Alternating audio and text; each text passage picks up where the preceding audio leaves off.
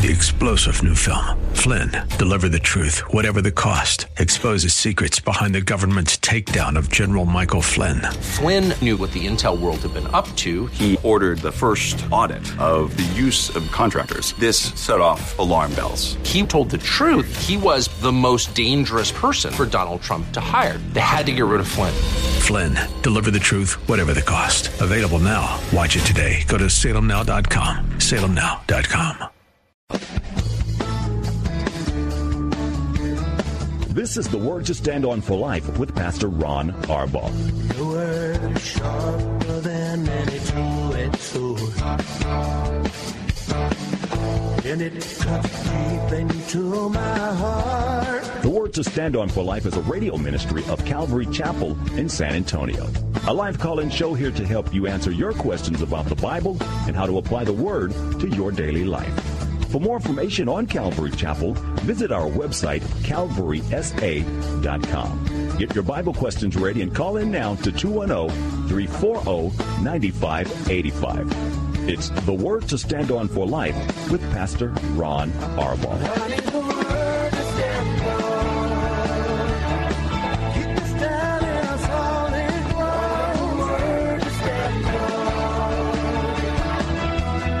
Welcome to almost December. Welcome to almost Christmas. You know, when we get through Thanksgiving, it's like somebody turns up the volume and we just never stop running. And it just feels like the time goes so very, very quickly. Hey, thanks for tuning in. It's been a long time since we spoke live. Last Wednesday was our last live program of the week. Hope you had a great Thanksgiving, and I'm sure you did. And it is good to be back with you live. In case you didn't hear the introduction, I'm Pastor Ron Arbaugh from Calvary Chapel in San Antonio, Texas, and you're listening to The Word to Stand On for Life. It is a radio program dedicated to taking your phone calls and answering your Bible questions, church questions, whatever the question you have rolling around in your heart or in your mind. We'll do the best that we can to bring some clarity. 340-9585 for your live calls and questions. 340-9585. You can also call us toll free at 877-630-KSLR. That's 630-5757. You can email questions to us by emailing questions@calvarysa.com. You can also send them in via our free Calvary Chapel mobile app. Hope you had a great day in church.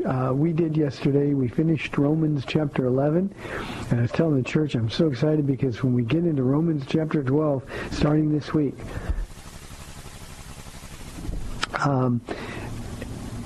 I love teaching this passage of Scripture, not just Romans 12, but all the way through the end of the book, because we've had 11 chapters of God's faithfulness, 11 chapters of God's glorious promises, the statements that He makes to us.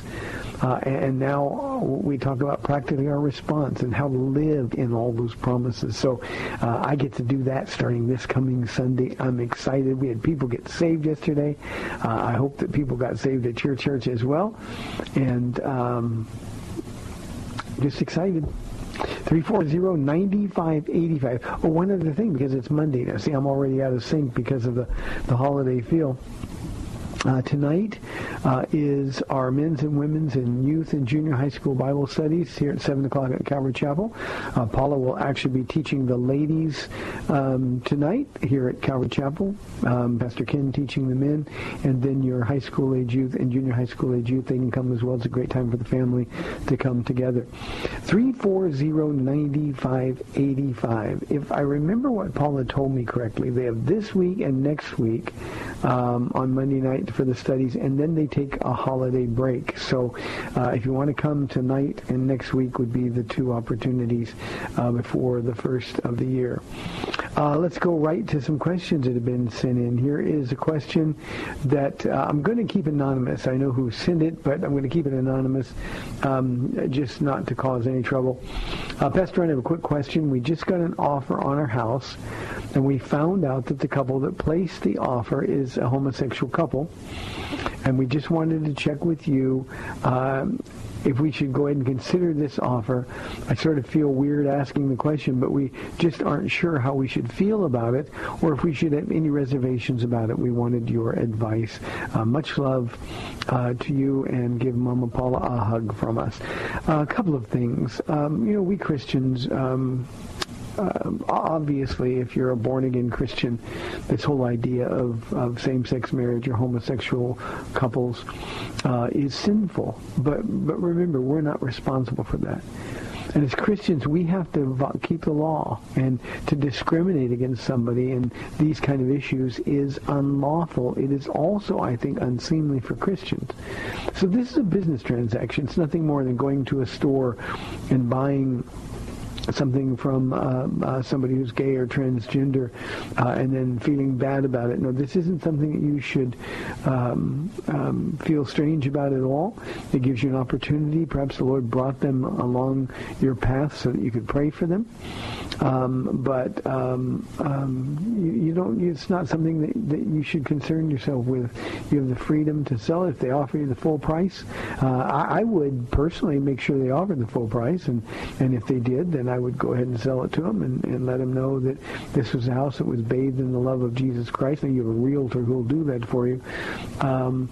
And just let the Holy Spirit deal with them. But these are the kind of things. We Christians are in the world. We're not of the world. Now, if you were to have somebody living in your home who was living in that kind of sin, or any kind of sin for that matter, then the answer would be no, you can't support them. But this is a business transaction. It's nothing more.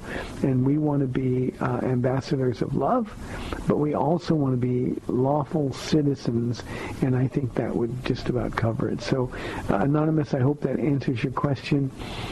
This is a new world that we live in, and that's just the way things are going to be.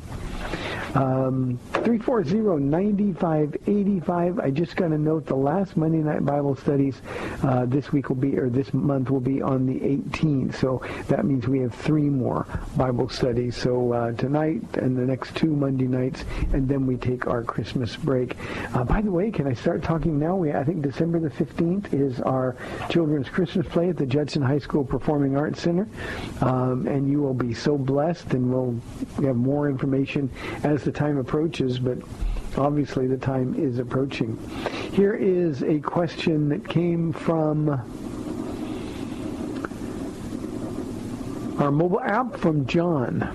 Were people who are not Jewish, who lived before Christ, and who lived a righteous life in the sight and approved by God when they died, did they also stay in Abraham's bosom?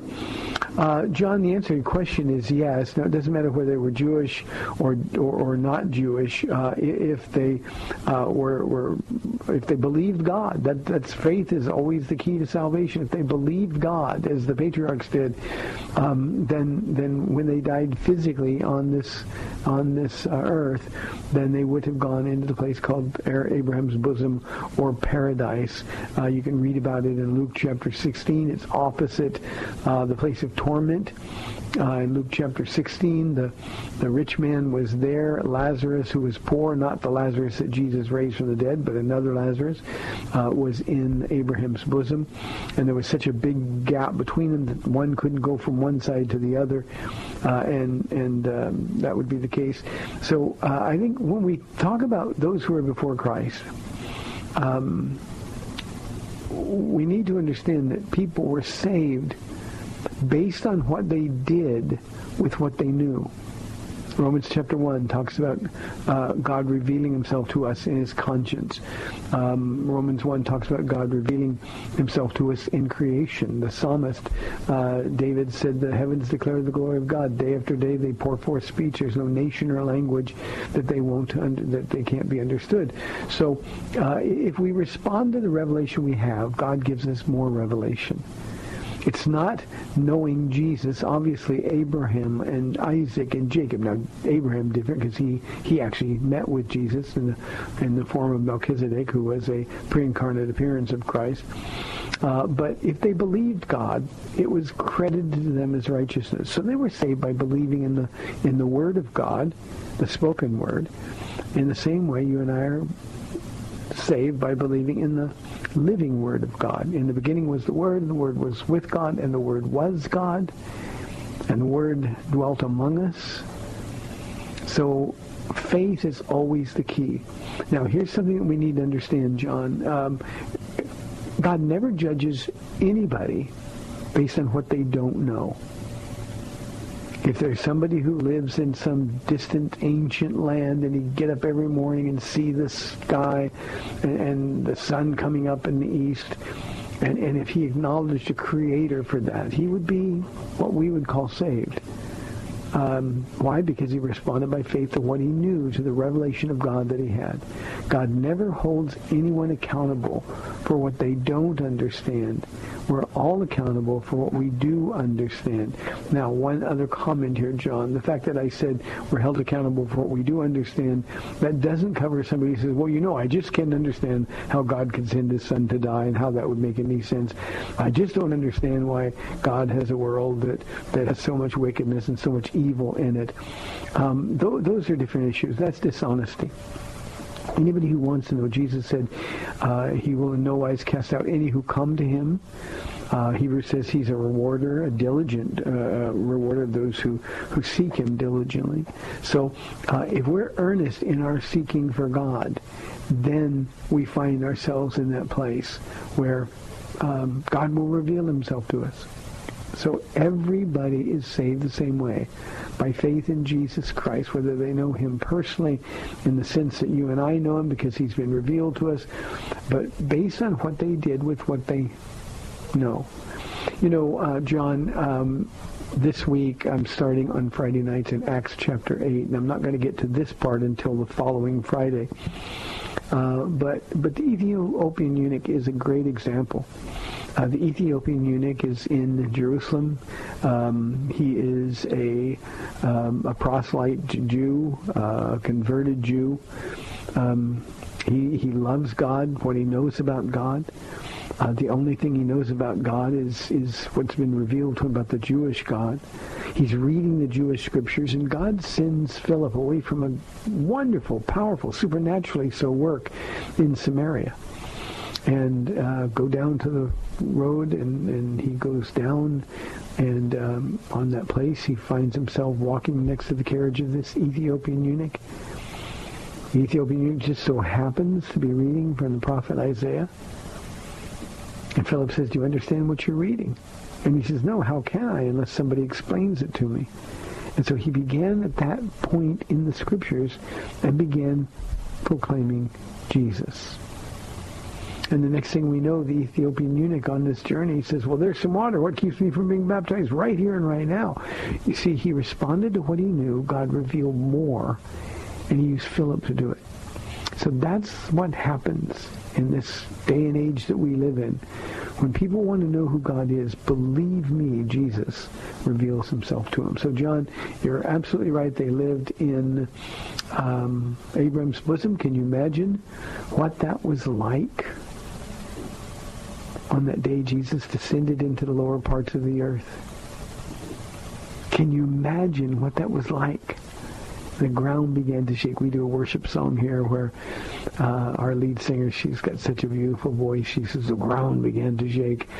And can you imagine what that was like? And this unapproachable light appears. And he proclaims freedom for the captives. And he sets them free. That means the paradise portion of Luke chapter 16 is now empty because Jesus took them in his train to heaven. Why? Because they believed. Great question, John. Thank you very, very much. Here is a cute question from AA from our email inbox. AA, I so appreciate the way you think. Pastor Ron, grace and peace. Hope you had a wonderful Thanksgiving Day with your family. As in many homes this time of year, I'm surrounded by family members who profess Christianity as their religion. If you believe the polls, approximately 80% of Americans say they are Christian. When asked about their religion, people who profess to be born-again Christians or evangelicals is a much lower number. It's become a tradition for me to say grace at family gatherings before the meal. For several years before I was born again, the typical prayer said before the holiday meal went something like this: good food, good meat, good God, let's eat. Inevitably, as the meal is being placed on the table, 2 to 3 family members remind me to keep it short and sweet. And then in parentheses, he writes, one year I went overboard and made everyone uncomfortable. Thanking Jesus for his saving grace is typically not appreciated. Everyone insists that I keep the prayer all about the food. My question, should I pray as I choose or pray in a manner for everyone's comfort? Don't let anybody ever tell you what to pray. I want you to think about the absurdity of the statement they made to you. They insist that you keep the prayer all about the food. How in the world can you pray to food? You can pray for the hands that prepared the food. God bless them. You can be thankful because God provided the food. But remember, a prayer isn't a prayer by definition unless you're talking to God. So pray what's on your heart. I have one rule, and I've been asked to go pray at many, many, many functions over the years. And I have one rule, and my rule has always been the same. My rule has been, I will go and pray anywhere they don't tell me what to pray. So keep the prayer short. You know, we're not trying to preach a sermon in a prayer. We're talking to God and we're giving thanks. But on Thanksgiving Day especially, and that's the context of this particular question, it is the most appropriate thing to thank God for his grace. Thank you for dying on the cross for us and saving our souls. Thank you, Lord, for this beautiful family. And now, Lord, bless our time. And I end my prayers often in places where there are a lot of people. I just say, Jesus, be the center of our hearts and our thoughts and our conversation. And then we start eating, but all the time I'm eating, I'm talking about Jesus. So pray as you choose. Don't ever worry about other people's comfort. With that one exception, we don't want to make prayers sermons. Prayer shouldn't last more than 30 seconds when you're praying for food. It can be a wonderful, grateful prayer in 30 seconds. But remember, you're there to eat. And that's what the other people understand. They're not born-again Christians. I always sort of pray under my breath that God would open the opportunity up for meaningful conversation. But I wait for him to do that. So I hope that helps. Thank you for your candor. It's a blessing. 340-9585. I'd like to get the week started with some phone calls. You're a lot more interesting than I am. That's 340-9585. Here is a question from our email inbox from Michael. Hello, Pastor Ron. Good day to you, and may God continue to bless you, Paula, and this radio ministry. Thank you, Michael. He goes on, I'm a little conflicted, need your perspective about an issue that has just come up recently. I know you've said many times that women are not to be pastors over men, as that is the word of God. On Sunday, our pastor was still out of town, so the lady or individual who teaches our children stood in for him and delivered the message to the church. This took me by surprise, to be honest. It did seem that she was not really comfortable doing so, and she tried to kill most of the time taken to deliver the message with singing. Would you consider this a one-time thing, or is this grounds for me to leave this church in regards to following God's word to the letter? On a related question, I wanted to get your opinion on the message or doctrine that our pastor delivers. To be clear, it's not about him as an individual, but on what our pastor is teaching. I've heard others call in on your show and ask for your opinion and wonder if you would be able to do that for me. And then he gives me the name of his church and the name of his pastor, and I'm not going to share that. I don't think there's any need to do that. A couple of things. Michael, I did some research knowing the name of your church. It is a Disciples of Christ church, and there's all kinds of problems with this. I want to read from the statement of faith from your church. And by the way, the statement of faith is very, very short, very lacking in information. One portion of it says this: the Spirit of the church seeks to bind all Christians in their love for Christ and for God's Word. In searching for unity among Christians, all people are urged to interpret the Scriptures for their own lives, believing that all Christians can serve together when seeking. Did you hear what I just said, Michael? They believe that people are urged to interpret the Scriptures for themselves, for their own lives, as if there is no standard. And I would encourage you to leave the church for that reason. I'll deal with the woman in a moment, but that's an impossible thing. Imagine telling people that God has given you the responsibility to shepherd, and your pastor's going to stand before God. I do not know him, so there's nothing personal about this. But your pastor is going to stand before God and try to explain why he told people that the Word of God is not the Word of God, that it can be interpreted individually. Well, I believe this or I believe that. It doesn't matter what we believe. This is a church, and the group of churches that they belong to, the Disciples of Christ, has all kinds of theological issues. They ordain women in direct opposition to the Word. So I can tell. I actually listened to one message. The message was like 14 minutes long, and it wasn't all about Jesus. God was mentioned a couple of times, but it was just sort of a little message. That's not what we go to church for. We go to church to be taught, to grow in the grace and knowledge of God and of His will for our lives. And so, Michael, I don't believe that this is a healthy church, irregardless of the female ordination. But it's just not a church where you're going to grow as a disciple of Jesus Christ at all. Let me say very, very clearly, this group of churches ordains women to the pastorate. That's a violation of God's Word. And anybody in this listening audience who goes to a church that is pastored by a woman, and I include those who are co-pastors, you don't have a pastor. Your church is lacking the shepherd chosen by God. Again, it doesn't mean that women aren't as capable, they're not as talented, or even that they're not as good of teachers as men. That has nothing to do with ability. This is God's church. He makes the rules, and we who are Christians have to follow the rules. It's that straightforward.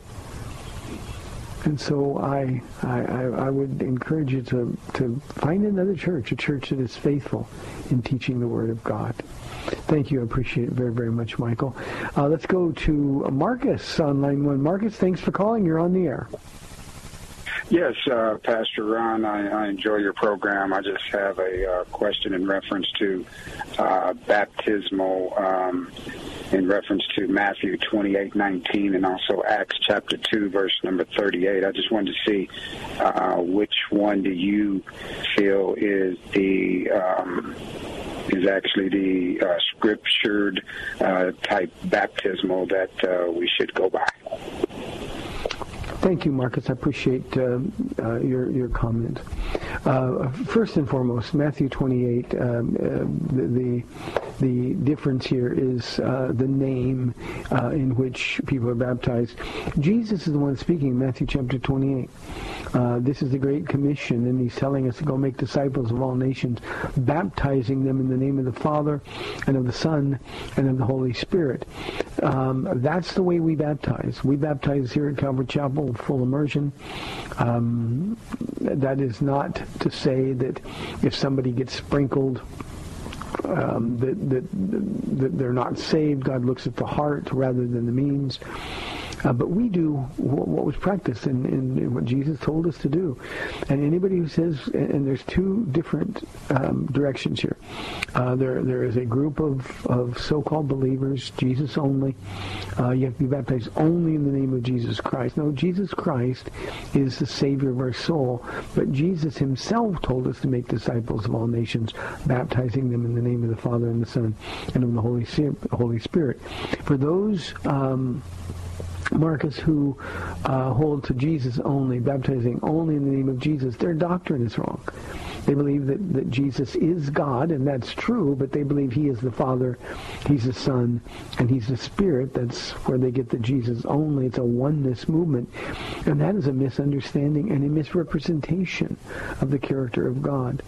Baptism is what we do in response to being saved. And Acts chapter 2, verse 38 in particular is often used to indicate that baptism is a requirement for being saved. Peter said, repent and be baptized, every one of you, in the name of Jesus Christ for the forgiveness of your sins, and you will receive the gift of the Holy Spirit. So when Peter's preaching to Jews in Acts chapter 2, and the audience was exclusively Jewish, he's declaring that Jesus Christ is the Savior, the Messiah, the only name under heaven by which we must be saved. He's going to repeat that very same thing in Acts chapter 4. But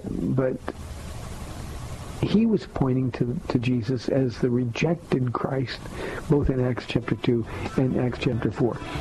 All we need to know is Jesus telling us to baptize in the name of the Father and the Son and the Holy Spirit. That's the fullness of the Godhead bodily. So, Marcus, thank you. Hope that's as clear as I can make it anyway.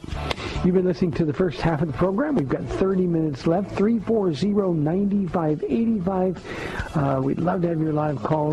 Jordan, if you can hold on, we'll take you on the other side of the break. See you in 2 minutes.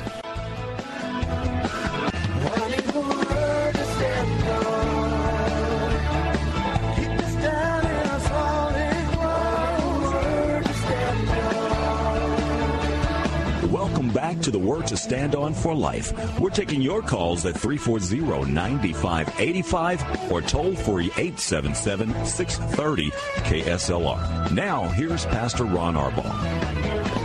Welcome back to the second half of the program, 340-9585. Let's go to Hondo, Texas, and talk with Jordan on line 2. Jordan, thanks for being patient. You're on the air. Hi, Pastor Ron. How are you? I'm doing really well, thank you.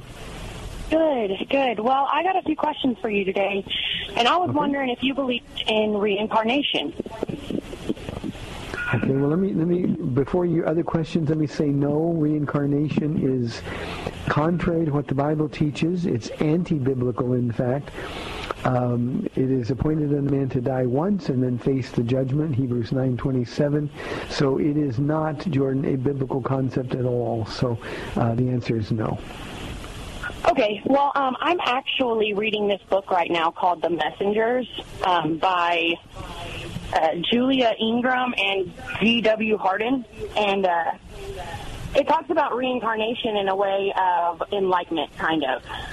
It doesn't use it to go against the Bible. It actually uses it to help the millennials understand the Bible. Because when I read the Bible, I love the Bible. Don't get me wrong. The Bible is a basic Bible, which I've been told before by a good friend of mine who says that Bible means basic information before life ends. And so it really helps me, think of the Bible in that way, because when I would read the Bible, I had a hard time understanding it, it's, and I would take it too literally. I would take what was being said to me in a way of, oh my gosh, I'm in trouble. Like I'm not the person I'm supposed to be to follow God. Like I'm not living the way that Jesus did, when in fact I was, and I am now, this book has really helped me open my eyes into the way that Jesus was. And I would love to know if you've read the book or if you would like to read the book. Yeah, Jordan, I'm familiar with it, and I'm going to ask you to listen very carefully to what I'm going to say. I appreciate your heart. The Lord obviously loves you, and it sounds like you love Him, but it sounds like you don't know Him. And by that, I don't mean that you're not saved. That's between you and Him. But I mean you don't know who He is. Now, I am familiar with the book. I've not read it, nor would I. And the reason I wouldn't read it, Jordan, is because the concept, it's very New Age. And we can say, well, I'm trying to reach to millennials, but what they're doing is they're lying to you. That book is based on the lie of reincarnation. It's based on, even in the title, it's the Age of Miracles, Reincarnation, and the Age of Miracles, I think, if I remember correctly. And that book doesn't know who Jesus is. The authors don't know who Jesus is. The New Age Jesus is more of a Christ consciousness than Jesus Christ himself.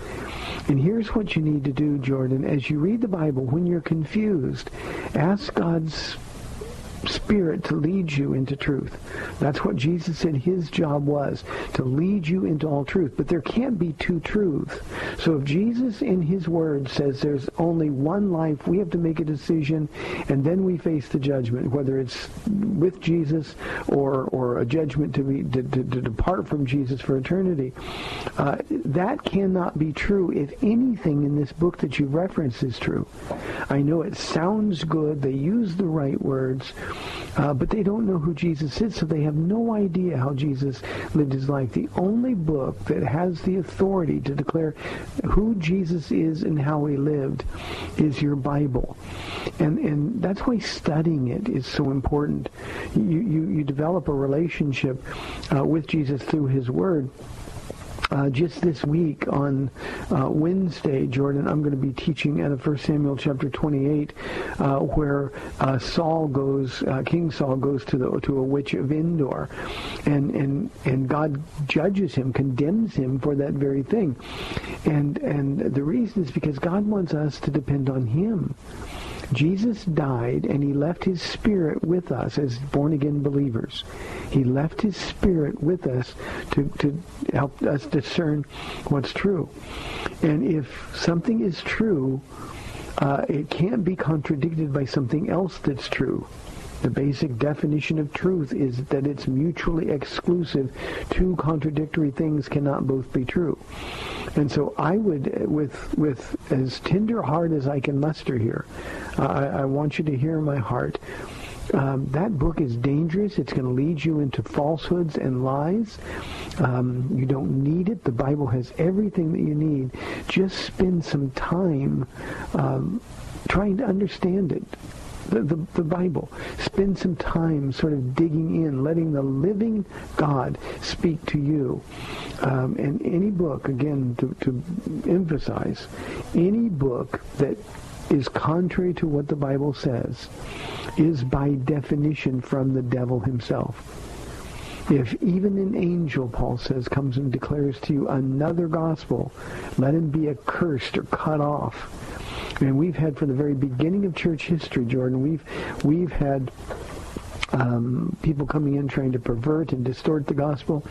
And this is just another new age book that gives people goosebumps and makes things sound very much like Jesus, but it really isn't. So, Jordan, please, I would pray for you that you'd understand the value, the how important it is to be able to discern between that which is true and that which is false. And God gave you that measurement of measurement of truth, and that the standard is the Word of God. So please, please, please, if you're not born again, ask Jesus into your heart.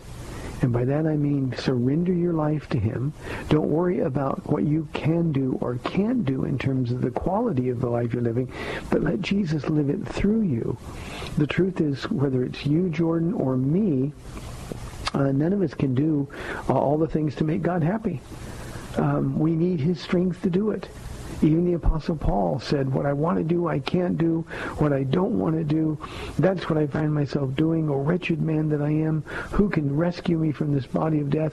And then he answered his own question, I thank my God through Jesus Christ. You see, Jordan, Jesus is the rescuer. He's the one that will empower you and enable you to live a life that's pleasing to God. And it won't be an effort. It won't be something that you have to really work hard to do. Just walk with Jesus and you'll be doing what he does. And you can't find the real Jesus anyplace other than the Bible. Does that help at all? Well, in a way, yeah, but I am actually in a very I'm actually very close with my God within me, and which is the piece of what He gave me from Him. He said that He's given each of us a little piece of Him. It's just if we decide to use it. And I read. No, he doesn't. Wait a minute, Jordan. He doesn't say that. Nowhere does the Bible say that. Well, it's we have Him with us, but it's not. It's separated from Him.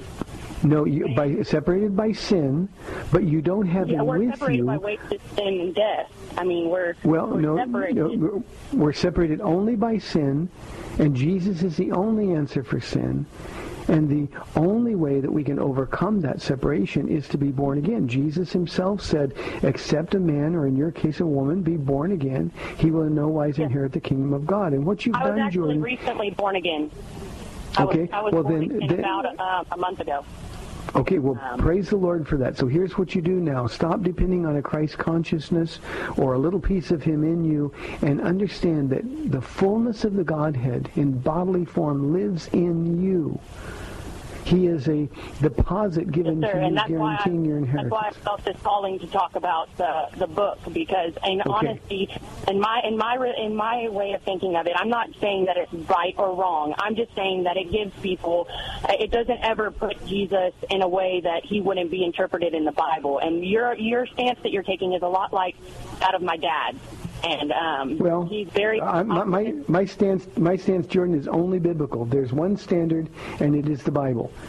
And so we don't. And it actually has. It taught me what the Bible hadn't taught me yet. And my dad knows the Bible. My dad is a very in touch with his spiritual side.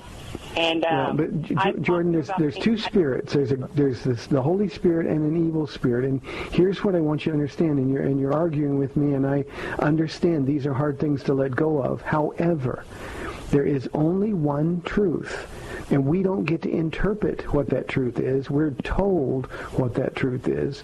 And as a Christian, and thank God that you said you gave your life to Jesus, you're born again. As a Christian, it's our responsibility to agree with God, not agree with the consciousness, not agree with this New Age nonsense, but understand that everything in that book leads you away from Jesus, not to Him. And I'll be praying for you. I know this isn't what you wanted to hear, but what you're doing is you're being led astray by deceiving spirits. And this New Age nonsense is nothing new at all. It's been going from the very beginning of the church, some 2,000 years ago. But Jesus, who is the Christ, He's not the Christ consciousness, He's a man.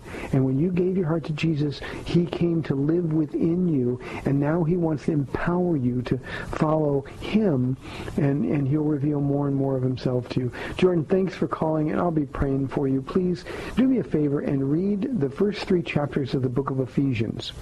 It's not difficult reading. It's not difficult to understand, but bathe gloriously in what God has done for you. And in the first 3 chapters of Ephesians, you're going to find out just how precious and wonderful the gift of Christ in us, the hope of glory, really is. Gloria, thank you very much, and Jordan will be praying for you. 340-9585. It is always heartbreaking to hear people thinking they have their own way to God, that they can sort of paste and clip. They can't. Our Jesus is a benevolent dictator. He tells us what's true. As Christians, when we surrender our life to Him, we have to agree with Him. If we find ourselves disagreeing with Him, then what we've got to do is understand we're the ones who are wrong. So God bless your dad, Jordan, for telling you what's true. But remember, being a spiritual person has no benefit. The only benefit is being born again. And that means we buy lock, stock, and barrel everything that Jesus told us. And by the way, everything in that Bible is provable. The silliness in this New Age stuff is just nonsense. Gloria called into the studio and said, I need prayer for an injury I sustained while at work. I got into a little bit of problem for not reporting it right away. Finally, I did report it, and I've been seen by a doctor. The doctor prescribed some physical therapy. At 65, the idea of this type of treatment makes me very nervous. Please pray for a quick healing process and help me pray that my bosses will be understanding with my injuries and that I'm limited at the moment. Thank you. Gloria, I will pray for you. Your bosses are probably worried for you. Obviously there's liability and those kind of things. They want to be sure that they're insisting that you go to a doctor. Physical therapy isn't something you have to be afraid of. You happen to be, Gloria, you're younger than I am. And Paula puts me through physical therapy every day at the gym, and it's hard, but it works. So let the Lord give you peace over this very thing. Jesus, I pray for Gloria. I pray that you would touch and heal her injury, and I pray that she would find favor at work. We do pray for a quick healing process, and we do pray for understanding bosses while she's dealing with this injury. She needs the work, Lord, so we ask by the power of your Spirit that you would touch her and heal. Amen. Thank you, Gloria. We will keep praying. Keep us posted how you're doing. Let's go to Wes calling from San Antonio on line 1. Wes, thanks for calling. You're on the air. Oh, my goodness. Hey, Ron, it's Wes. Hey, it's nice talking to you. I enjoy your show. Thank you. I look forward to your knowledge on different subjects, especially with the Bible. I think you're very knowledgeable. My sister had called me, and she had a question for me, and I thought about you when she asked it. Okay. So are you ready? I'll try. Okay, yeah. Well, what it is that my sister's been divorced from a gentleman for, quite a few years, and he's, remarried. My sister's remarried. But we were at a funeral, and it was Catholic, and I'm not Catholic, and my sister is very much Protestant, and she just said, I noticed that he can't take communion because he has a divorce, because he divorced her. And she said, Wes, do you think that I should give him an annulment so that he can go and with communion with the Catholic Church? And basically I was telling her, well, that sounds like that's his rule. I said, Jesus has forgiven us, and we're washed in the blood of the Lamb, and we owe him nothing but our allegiance and our loyalty. But with the Catholic Church, it seems like it's a very man-made that you have to do certain things or else you can't participate in communion. And she said it was a big deal. But they had 4 children when they were married, and it seems like, so if I give you a annulment, then that would mean that my 4 children are, she said, they're illegitimate. And so I just thought, oh my gosh, I said, I don't know what to tell you. I said, but, Ron would probably, know the answer or take a good stab at it. What do you think? Yeah, Wes, thank you. I had this exact situation just a few weeks ago. Somebody who has been divorced for 27 years he said, the Catholic Church won't let me take communion. And I said, well, why do you want to be a part of a church that wants to exclude you? You're right about the Catholic Church being man-made. You're right about the silliness over divorce and annulment. But your sister is in no way obligated to give him an annulment. This might be an opportunity for her as a Christian to say what I told my friend, a man from the gym. Well, why do you continue to submit to a church that doesn't claim you as a member? The best thing that they could do for this man is to get him away from the Catholic Church. Jesus said, except a man be born again, he can't inherit the kingdom of God. And, by keeping rules and letting the church dictate what you have to do or can't do in order to partake in communion makes no sense at all. So I would not advise her at all to give an annulment. I would tell him that he needs to worry not about the Catholic Church. He needs to worry about being right with Jesus Christ And I would use this, as I did, as an opportunity to share the goodness of a God who loves you and forgives and puts your sins as far from you as east is from west and offers a brand new life. It's very attractive to somebody who has been rejected by the church. So, Wes, I hope that helps. Yeah, and I basically told her that it's really, it's his choice to continue with the demagoguery of that, that organization, or be free, like you said. Yep. And he needs to make the choice. Thank you, Wes. God bless you. Yes, sir. Thank you. Bye. Let's go to Melissa on line 2. Melissa, thanks for calling. You're on the air. Hi, Pastor Ron. This is Melissa calling. I'll try to make this very quick. Hi, okay. That was a very difficult conversation that I just heard you have with Jordan. Mm-hmm. And I just, I'm one of those type of people that you've got to read that Bible. Stop introducing all these other books into you before you read that Bible. And so I always try to get people, if they say that they're having a hard time understanding it, I even try to give them a living Bible. I tell them that the living Bible is not a study Bible, but it will at least allow you to be able to read it in its basic English form to get the word into you before you start introducing all these other books. I'm going to be putting Jordan on my prayer list. Thank you, Melissa. And I have no problem with the Living Bible as a translation, or even the New Living Translation is equally easy to read. And again, the New Age is demonic, and it gets a hold on you, and the devil is a deceiver. And the devil always has a sprinkling of truth with a whole bunch of lies, and it's just a dangerous thing. I'd ask everybody to be praying for Jordan. Thank you, Melissa. I appreciate it very, very much. Let's go to line 3 and talk with James calling from Cibolo. James, thanks for being patient. You're on the air. Hello, Pastor Ron. Hi, James. Hi.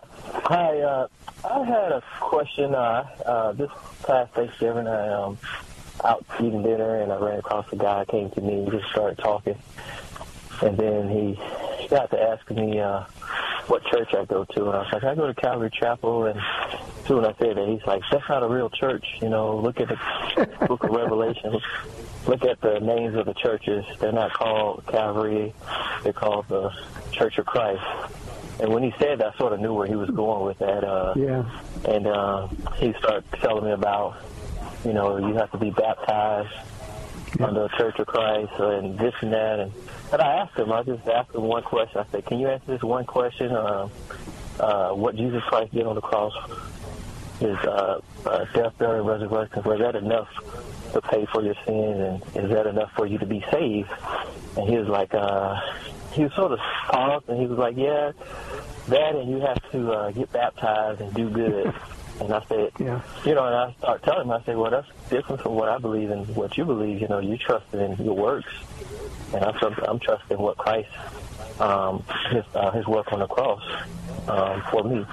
And I just was wondering, in your opinion, like how you witness to someone like that who, believe that you have to be baptized on a certain denomination or go to a certain church to be saved. Yeah. And I thank you. Thank you, James. I appreciate it. We're inside 4 minutes, so I have to make this fairly quick. James, religion has always been man's attempt to reach up to God. And that's what churches that promote legalism or promote baptism, salvation, or promote good works, they're always about how can I prove myself to God?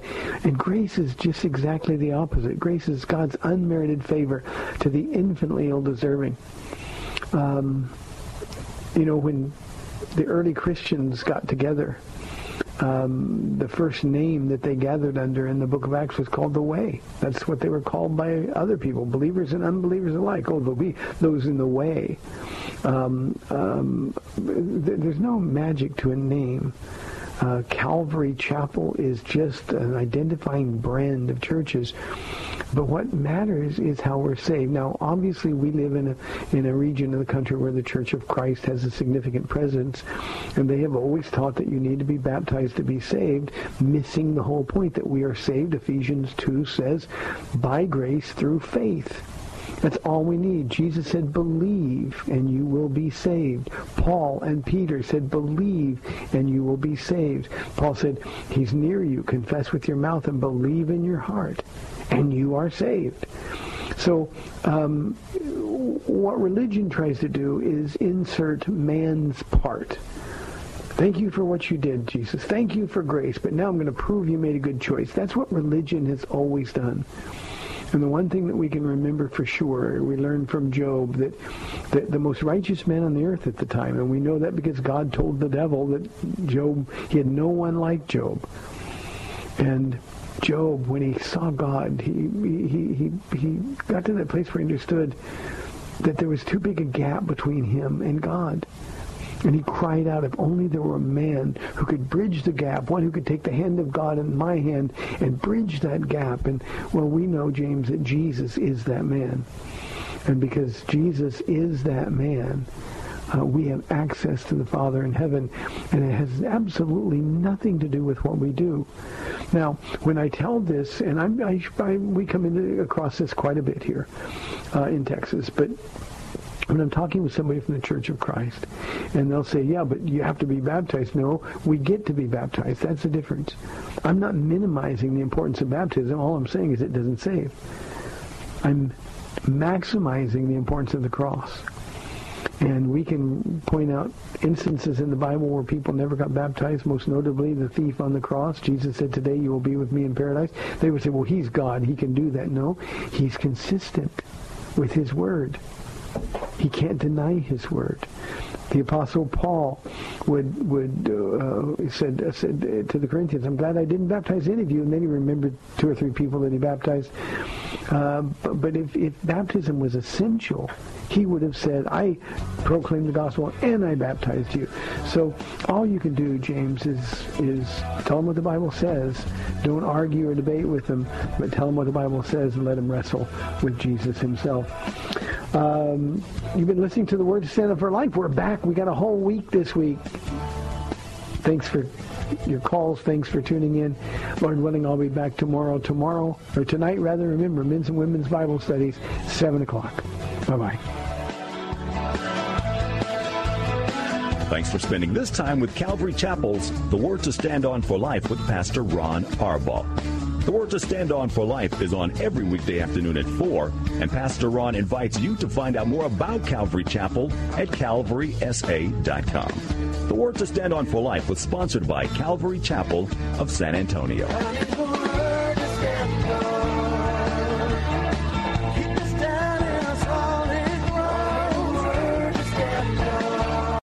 Three-star General Michael J. Flynn, head of the Pentagon Intelligence Agency, knew all the government's dirty secrets. He was one of the most respected generals in the military. Flynn knew what the intel world had been up to. He understood its funding. He ordered the first audit of the use of contractors. This set off alarm bells. The explosive new documentary, Flynn, Deliver the Truth, Whatever the Cost, uncovers the facts behind this scandal. Flynn told the truth. He was the most dangerous person for Donald Trump to hire. I find out the worst enemy that I'm going to face in my life is right here in America. They took my assessment and they wanted me to change it. And I was like, I'm not changing it. They had to get rid of Flynn. With in-depth interviews, archival footage, and never-before-seen personal records of the man behind the headlines. I just felt like I was drowning. Flynn, Deliver the Truth, Whatever the Cost. Available now. Watch it today. Go to salemnow.com. salemnow.com.